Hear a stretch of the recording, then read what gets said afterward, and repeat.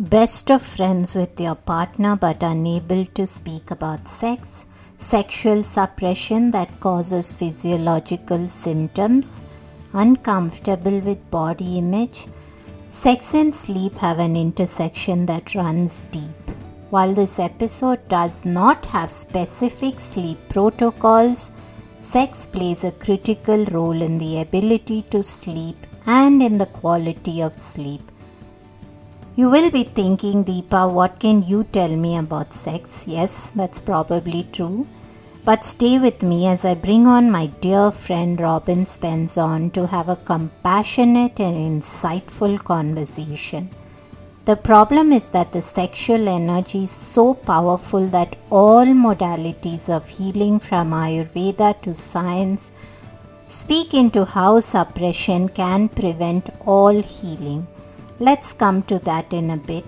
This is not a sex masterclass, but it is a conversation on vulnerability within the parameters of sex. In today's episode, we will answer 3 questions. The first is, can releasing sexual inhibition help restore better sleep? 2, how can we be comfortable with body image and get intimate with our partner? 3, can we improve all health by being honest and intentional with pleasure? I pose these questions to Robyn, who works with men and women on intentional pleasure. She is a clinical hypnotherapist who targets her work on helping people feel pleasure. She shows up as a skilled counselor in sexual wellness to her clients. She coaches clients on everything from lack of desire to avoidance of intimacy to desire mismatch in relationship. Let's get started.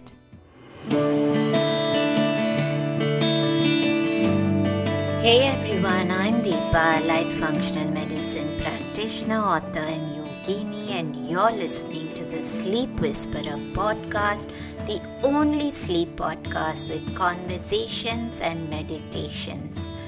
I'm on a mission to share profoundly insightful sleep conversations with global visionaries that merge together functional medicine and ancient wisdom.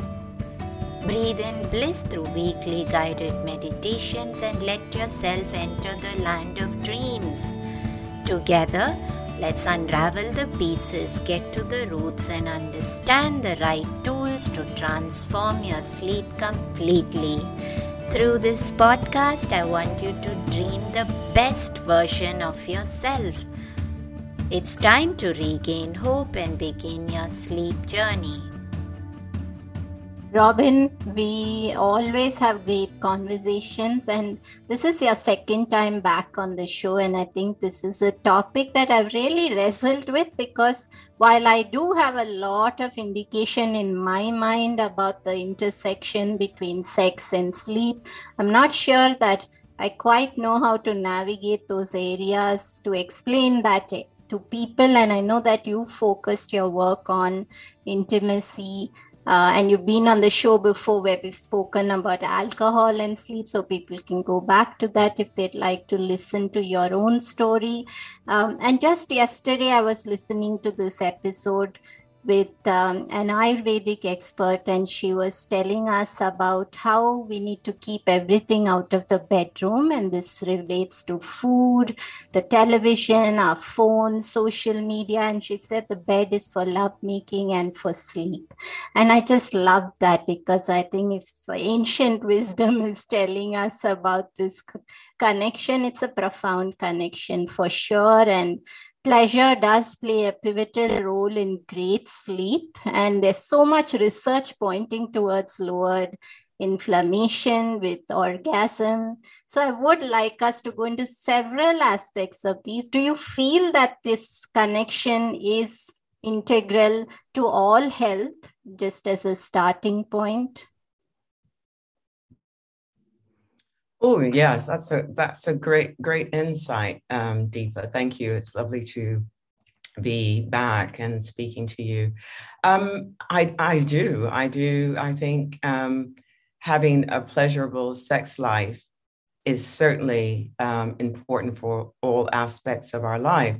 I think when that sensuality and that abundance of pleasure is flowing and you're in kind of a flow state and you're able to tap into your sexuality, I think that flow state, just that energy, flows through the rest of your life. And so perhaps many of your listeners may have had a wonderful, pleasurous morning, a sexual encounter, and notice how they go about their day. Perhaps they are kinder. Perhaps they are more relaxed. Perhaps they are less aggressive at work. And so I do think that pleasure goes hand in hand with how we behave throughout the day. Absolutely. And I think we sleep better for absolutely, that's for sure. And I agree with your opening statements around the bedroom is that beautiful space that should be reserved for sleep and sex. Lovely, Robyn. And I know that when it comes to sex, I know that I just did a conversation with somebody, and even the ancient scriptures, I'm given to believe that they talk about sex as a very pivotal pillar in all health. And there is a balanced area between pleasure and in Ayurveda about not depleting vitality through excess of sex, but we're not going to discuss that. What we will discuss, since there is one area that's very much a overlapping area between ancient wisdom and all modern research today, is that not giving consent to pleasure, not allowing ourselves to feel pleasure does have detrimental aspects on various areas of health. And as you so beautifully described just before this, that maybe after a morning of sex, we are less angry, we are more relaxed. And I don't want us to go too much into the physiology of what actually happens with endorphins, or that's not what this conversation is for. What I would like us to talk about is that you make this remark about consent for pleasure, and I'd like us to jump into that. As do we give ourselves consent for pleasure? This is definitely a very tricky area. When we look at different age, different sex, gender, the age that we are really makes a big difference to this. The relationships that we are in, so much plays into this. So what is consent for pleasure? And what does pleasure look like? So I think consent, let's start with consent. Consent is an agreement between two parties to engage in sexual activity. And that's kind of the textbook definition. But within all that, consent is not always verbal. But in this day and age, it is becoming that way because of so many gray lines. And so consent means that each individual party gives consent to be in this pleasurable relationship. But at any point, that consent can be taken away. And so you at any point can say, no, I don't agree to this act, or no, I don't want to participate any longer. And even within a marriage, there is consent. And so consent is about communicating. It's about communicating what is agreeable to you and what's not, what you'd like to participate in and what you would not like to participate in. And consent should be, in a sex positive relationship, should be very clearly defined. And so that's why communication becomes really important. This old ideal of no means yes, or this old ideal of a woman dressed a certain way, so therefore, in that sense, she was consenting. This is no longer appropriate, or dare I say, legal. Every party at any stage has the right to say that I don't want to participate in this particular act, or that I do. So when there is that agreement, in a sex positive relationship, it opens up this beautiful dynamic that everybody is on the same page with what they're participating in. And at any stage, one can say, no, I don't really like this particular action that we're engaging in, and I want to step back from that.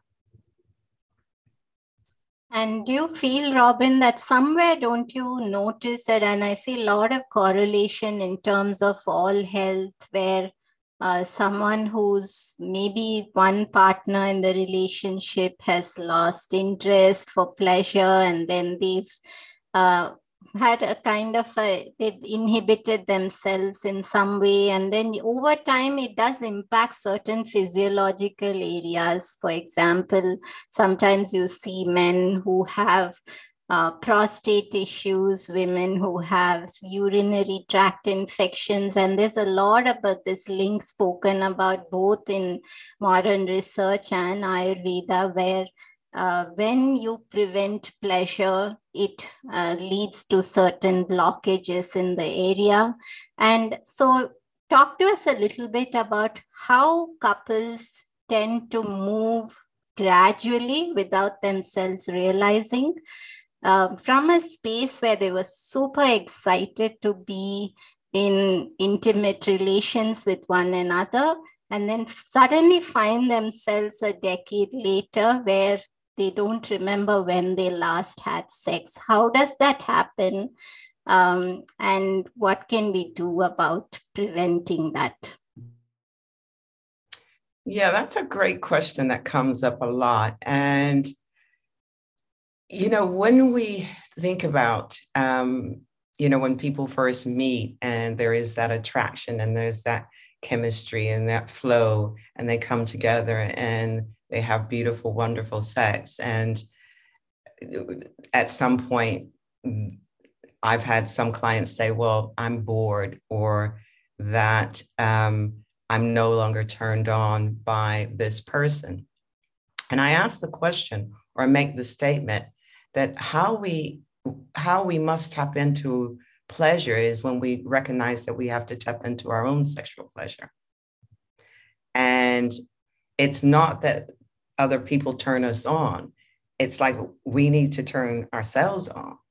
And when we aren't sort of nurturing our own pleasure, and we don't recognize our own pleasure, then part of that blockage is that in our minds and in our bodies, we've kind of turned ourselves off, and we need to turn ourselves back on. And what I mean by that is just recognizing what gives you pleasure, because throughout your life, at different stages in your life, different things give you pleasure. And so reconnecting with your body and reconnecting to the things that turn you on as you age is really important. How do we do that? We do that through self-pleasuring, understanding, touching our own bodies, understanding what feels good to us, what doesn't, and then we're able to communicate.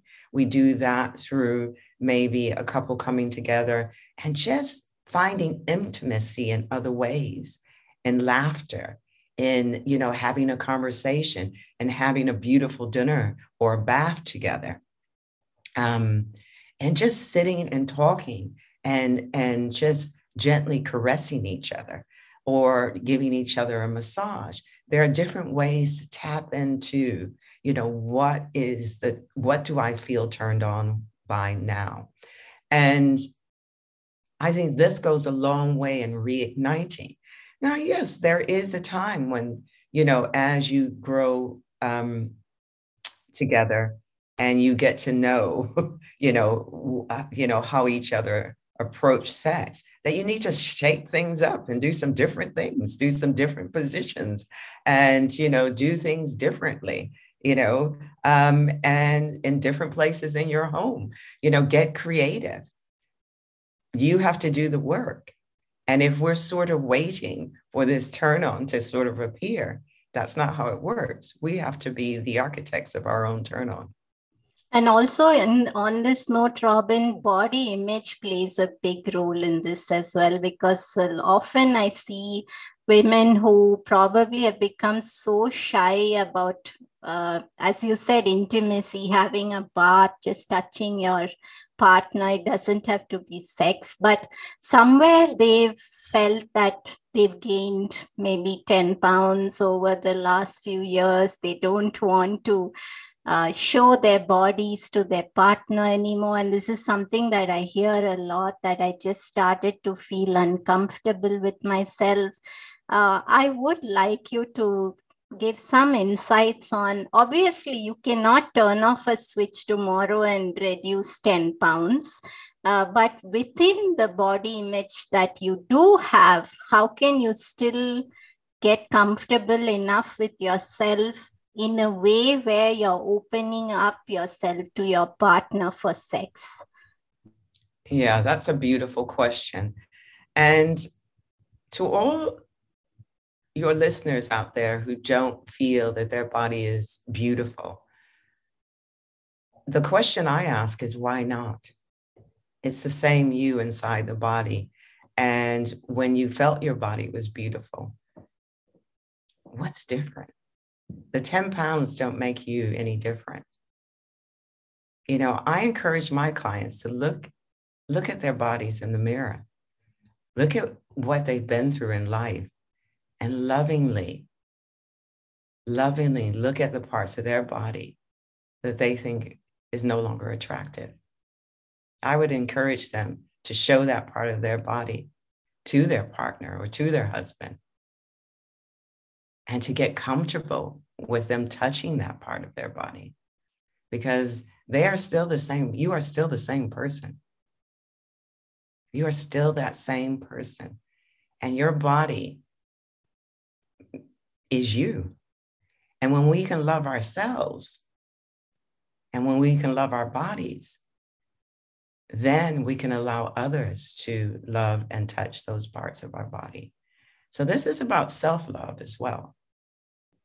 Yeah, and again, I go back to being able to, can you touch that part of your body that you don't want others to touch? Can you love that part of your body? Can you draw pleasure from yourself? And when we can do that, then it's easier to be vulnerable enough to allow someone else to derive pleasure from us. Because pleasure starts within us, doesn't start because we come together with someone else. Because there's that old question of, you know, I had the best sex with this person. And so it means when that person goes, they take the best sex with them. No, it's within you. That pleasure is within you. And when you're able to unleash it, you can have the best sex at any time in that same body. And I think, Robyn, somewhere I've heard friends who are not in relationships talk about how they have no problem with libido or pleasure because they're having different partners. And that's really what we're talking about, that there seems to be some perceived notion that you get bored internally. And most of the friends that I have who are not in relationships seem to be having great sex and have great pleasure. So obviously there's some missing link in our relationships. I would like you to actually help us walk through how maybe a couple who's fallen away from touching each other, they've got great relationships outside of that. They're friends, they're the best of friends, they're able to communicate on everything except to talk about sex. And they're not able to open their bodies up. Like, as you said, for me, something like just having a bath together is a great form of intimacy. So walk us through how, if we've fallen away, and this can also happen with age for women when estrogen is dropping, drying up the vagina, or for men when testosterone is going down. So there's a physiological aspect as well. Of course, those are practical things that there's always ways to work through. But walk us through, how do we get over our inhibition with our partner? How do we communicate our sexuality? How do we just start touching ourselves and touching our partner? Well, for me, that having that sensual relationship with yourself is the key. And often people feel disconnected from their sexuality and their body and their partner. And so I think reestablishing, tapping into your sexuality is important. Just tap into that self-pleasuring before you even try to engage with another person. And then when you're feeling sensually aroused, it's like waking your body up from a coma. You know, if you haven't been touched or touching your partner or touched for a long time, the body is sort of in a coma, it's asleep. And so that self-pleasuring, just touching yourself and seeing if where you're aroused brings your body to life. And as you become aroused, then you can seek to kind of engage with your partner in coming together. Now, this may look like you two are having conversations and deliberately not touching each other and, you know, giving massages, but deliberately not going into intercourse, almost building up that pleasure within each other. And some for a period of time, then you almost can't keep your hands off each other because that building of pleasure, it just keeps building and building and building. So spending time together, maybe, you know, touching your partner intimately on his neck and having this sort of agreement that you will just touch, but you won't engage in intercourse. And watch how that libido, watch how that arousal just rises. And this can be incredibly intimate, and it builds arousal. And then another thing is we talked about having maybe a bath or a shower together, you know, eating foods which turn you on, you know, feeding each other, you know, playing games around how do we build arousal, asking each other what it is that you actually like, having a frank discussion about what turns you on. When I do this, I always think about it as if, you know, for some people, they don't know how to talk about sex with each other. So it's like, let's talk about it from the perspective of driving a car. When you touch me here, this makes the car go, or this turns the petrol up. This, and when you do that, no, this brings me to a stop. And so having frank conversations around what turns you on, I think that's incredibly important, because when we expect to be aroused and maybe your partner doesn't know what to do, how can he turn you on if you haven't told him? So really talking about and understanding what is the source of your pleasure, I think is important. Now, I think for people experiencing lack of libido, I think it's really working after you've made sure that perhaps there aren't any medical concerns, is that it's really reconnecting with your body and taking the anxiety out of the whole engagement. So what I mean by that is not making the object of the whole sexual engagement around intercourse. Just being able to be with each other without the end game being intercourse. And I think doing sensual things, understanding how to tap into each other's sensuality without the end game being intercourse takes a lot of pressure and anxiety out of the situation. Just being able to connect in a very small way and building on that, building on different stages of intimacy without the end game being intercourse, I think creates an environment of less stress. And I want to add, Robyn, that I think actually showering together is a great way to get started with being more intimate if you've fallen out of it, because just taking some time, soaping, and without you realizing, you've reconnected in several ways.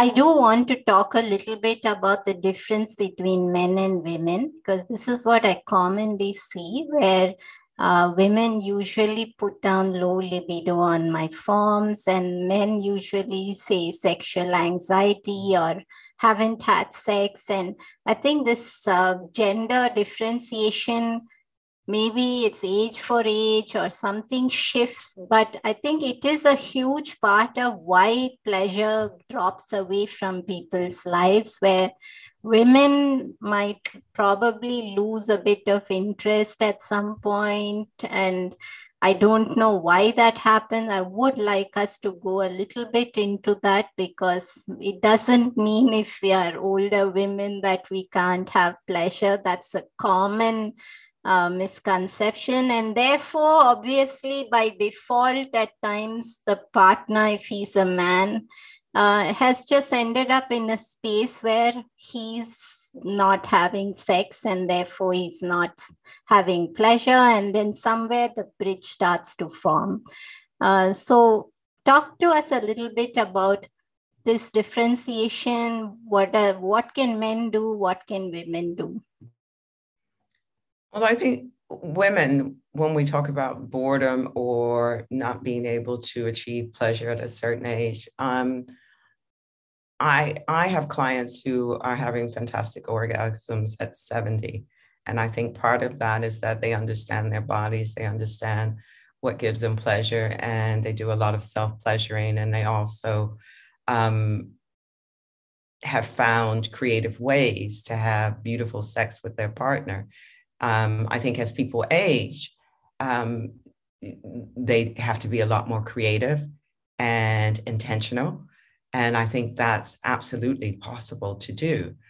I think self-pleasuring for women, this idea that pleasure is available to you at any age, has to be one that's kind of, I'd like to have a huge bullhorn and go out and tell people that, especially women, that sexual pleasure is available to you at any age, but you've got to be invested in it. And I think the more that you are in touch with your body and self-pleasuring and understanding what your needs are, I think the more pleasure you are able to tap into. And that's absolutely something that's available to all women.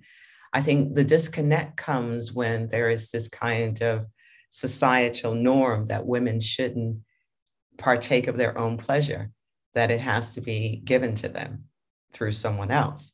And as long as we think pleasure comes from outside of us rather than from within us, I think that thought shuts us down, where we're thinking after a certain age, it is not available to us. And so then we can't communicate what we want because we think we shouldn't be having sex at this age or feeling pleasure at this age. So then we don't communicate that, yes, I still want pleasure. I still am capable of pleasure. So I think that, that it's that getting it out there that women, pleasure is available to you at any age. And you are the architect of your own pleasure. You just have to be willing to tap into it. And there are a lot of different people out there who are working with women, helping them to tap into that pleasure and helping them to really have better, longer orgasms for as long as they want. Now, coming around to men, there are a lot of men who have... Hold on, Robyn. So I want to know about this. So let's go into how can women have longer orgasms? Well, women... Maybe take us through a client of yours who shifted and worked with you and had greater pleasure, and walk us through, of course, without mentioning names, and just take us through how she got to a space where she was having greater pleasure. Yeah, a woman, just to be clear, a man can have an orgasm and then he has to rest and go through the process again. A woman's clitoris is capable of having multiple orgasms. You have all of these nerve endings in your clitoris, which are there simply for your pleasure.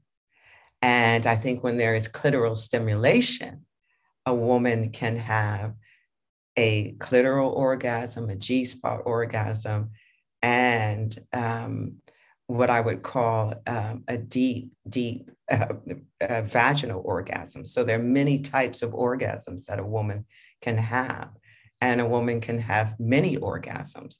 And so I think what happens is we're just not educated around, what the clitoris is for and what it can do.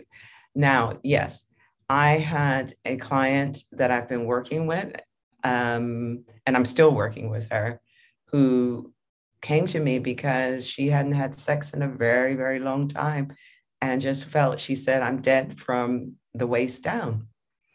And I thought, well, no, you're not. I think you just have been in a coma for a while. And so we started working, and we began with her just touching her body every day, just being aware of what gave her pleasure.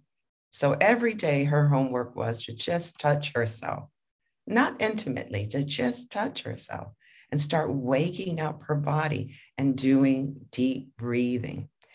We've progressed from that to then self-pleasuring. And every day she had to wake up and self-pleasure, along with getting good sleep and walking and exercise. And she says, I feel alive. And then we progressed to her really going after providing orgasms for herself through self-pleasuring. And she couldn't believe how good she was feeling.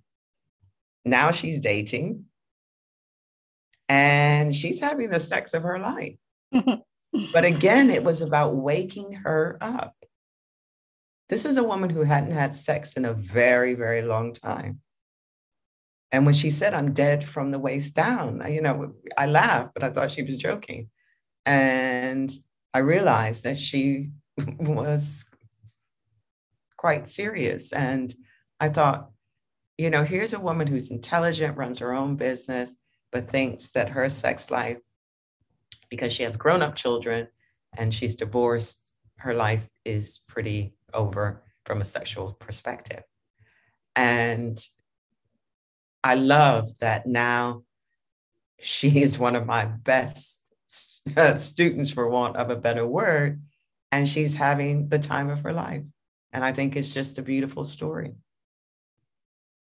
Yeah, so let's talk a little bit about men. I don't want our male listeners to feel left out. And I know that is a big space. As I said, I'll see a lot of men who've probably gone into forced exile for a better phase because their partner has lost interest and fallen away. And some of them are not in a space where they're seeking pleasure for themselves or seeking pleasure elsewhere. So therefore, they reach the space where it's almost as if they're just clogging up that energy. And sexual energy is very potent, and that's what everywhere you read about, that's what it is. So let's talk about how can we help our male listeners. Yeah, and I think that's an important point around sexual energy. I think that's our sexual energy is part of our life force. And I think that really needs to flow, and it needs to flow like a river. And when that's blocked, and I think it has the potential to have an impact in other areas of our life, stress and sleep and all of those areas we talked about. So I think the importance and the beauty of that, the flow of sexual energy in both sexes, it is, especially for women, a life force. So for men, I think if a man is feeling that anxiety around not being able to express himself sexually, I think some frank conversation needs to happen as to why, if he's in a relationship, he's not connecting with his partner. And I think that conversation needs to be around, I need to have sex in order to, I love sex, I want to have sex, and I want to have sex with you. And then, of course, there is self-pleasuring that men can do as well. And I think most men, are au fait with that and have been doing that. But I think that's important. And I think it's also for a man understanding what turns him on, understanding what he wants, how he wants to be given pleasure. I think that's really important too. I think it's good for both sexes to connect with what turns them on, because sometimes when couples come together and they don't talk about what they like and what they don't like and what turns them on and what doesn't turn them on, I think there is that disconnect of, I thought you liked this, or I thought this was what made you have an orgasm. And when I did this, it didn't happen. And so when there's no discussion, there's kind of this disappointment on both sides. So I think it's really important to have a conversation around what feels good and what doesn't. And then therefore, when you come together, you're able to really give pleasure and receive pleasure in a way that's mutually agreeable. I think, Robyn, I want to share something here that we did talk about consent even in a marriage earlier on in the conversation. And I think also men and women need to know that if their partner is not in the mood at this moment, it doesn't mean they're rejecting them. It means they're not in the mood at that particular moment. Sometimes I think it becomes as if they've been rejected, and then that spirals into feeling like they're not desired, and then they feel cautious to approach again. And I think that's where it gets deeper and deeper. So I think that's important to understand as well. But given that sex is so integral to great sleep, we've all heard about men, especially, they have sex and they literally just knock off. And I'm assuming that it does have a lot to do with supporting women in terms of reduction in stress, lowering of cortisol. Therefore, hormones work better. Therefore, your libido is going to get better. It's a cycle, really. So you start somewhere. But you did mention something very interesting earlier, and I don't want to let you go without just taking a peek into that, which are the different kind of orgasms in women. I would like us to speak a little bit about that. Okay, and the different types of orgasm for women. Oh, well, there's the G-spot orgasm, which is the G-spot. It was maybe I'll come back on and talk about that, but that's a deep, deep type of orgasm when your G-spot is stimulated. And there's the clitoral orgasm, which is when the clitoris is stimulated. And there's so many nerve endings in the clitoris. And that is where some of the most luscious, delicious orgasms come from. The clitoris becomes engorged and it becomes turned on, and you're capable of having several orgasms, having a clitoral orgasm. And then there's the vaginal orgasm, which is very different. So how do you know when you're having the different ones? I think a G-spot orgasm has been compared to, seeing a mirage or having an out-of-body experience, and you'll know when you have one. So there are different types of orgasms that a woman can achieve. And I think a lot of times this whole idea that when a man and woman comes together, that there should be orgasm from penetration, only about 20% of women, and that's a very low number, have orgasms from penetration, because actually the G-spot is not there, the clitoris is not being stimulated. And so I think men understanding that the clitoris needs to be stimulated for a woman to achieve a deep orgasm is important. And the clitoris may not always be stimulated through penetration. And that's not because the man is doing anything wrong. It may just be a body dynamic thing. And so you need to kind of play around with positioning and be more creative. It may be that the way that your bodies come together in terms of, the male being bigger or smaller, or, the way the bodies come together and fit, that the clitoris is not being stimulated. Therefore, that clitoral stimulation is not happening. And so the orgasm doesn't happen. And so I think when men become aware of what they need to stimulate in order for women to achieve an orgasm, maybe through penetration or through other methods, then I think when couples understand that and work together, there's a lot more pleasure coming out of that union.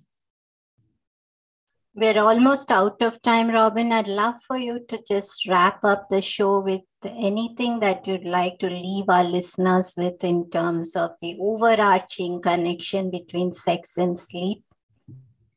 So I would say one of the things I'd like to leave you with is, foreplay. Foreplay is a beautiful way to connect, and it opens both of you up emotionally, mentally, and physically. And so I think, having that foreplay without perhaps, looking at it as a means to have an orgasm, just having foreplay to engage with each other, to open up emotionally and physically with each other is a beautiful thing. And I think it's a powerful element of then having sex. And I think it teaches people how to open up and be truly present. So when you're there having foreplay and you're really present with your partner and you're breathing in sync with your partner and just building up that feeling of arousal and not actually having sex, this can be incredibly powerful. It can be an incredibly powerful turn on. And so doing that over a course of a week, and then maybe planning to have sex on Friday after building up this foreplay all week, can be incredibly pleasurable and explosive. And these are ways to bring the energy back into the dynamics, high energy back into the dynamic for a couple. Beautiful, Robyn. And I think, we went through so many aspects of the conversation, everything from consent to how someone would feel inhibited, and also, of course, how to bring back pleasure into our lives. And where can people find you, Robyn? Just remind us. And also, I'd love to know whether you also work with men or do you only work with women? No, I do have male clients. I advertise mainly to women, but I do have a lot of male clients who've been recommended to me. And I do love working with men as well as women. So yes, and they can find me at Robyn at robynspens.com. Thank you, Robyn, for your time. And I hope you can keep helping people bring back pleasure into their lives. Thank you, Deepa. It's always a pleasure to spend time with you and your listeners. I wish you a pleasurable day. This episode, we went deep into several honest and insightful aspects of sexuality and sleep. While the conversation was not specifically about sleep protocols, sexual suppression, moving away from our partner sexually, being unable to have an honest interaction about sex with our partner, and lack of connection in the bedroom can all be big reasons for poor sleep. Much of research has explored the link between the release of oxytocin and lowering of cortisol, the stress hormone, from sexual release. Intimacy can be intentionally different for everyone. It need not be sexual pleasure for everyone, but connection can be wonderful for each one of us. Taking a warm bath together with our partner before dinner can be a great way to connect, no matter what your age. It fosters better sleep and lowers cortisol, and the positivity of connecting can take a simple bath to the next level. Have a great day and sweet dreams. Hi everyone, I hope you enjoyed the show today. Just a reminder that this podcast is for information purposes only. It is not a substitute for professional care by a doctor or otherwise qualified health professional. This information is provided on the understanding that it does not constitute medical or the professional advice or services. If you are looking for personal help on your health journey, do seek out a qualified professional. Please do make your own healthcare decisions based upon your research and in partnership with a qualified healthcare professional. It is in no way intended as medical advice or a treatment or cure for any condition. Be sure to always directly work with a qualified practitioner before making any changes to your diet or lifestyle that may feel out of your realm of comfort or understanding. If you are looking for an allied functional medicine practitioner, do seek out more information on www.phytothrive.com. It is important that you have someone who is qualified and understands your health personally in order to provide adequate, especially when it comes to chronic health condition.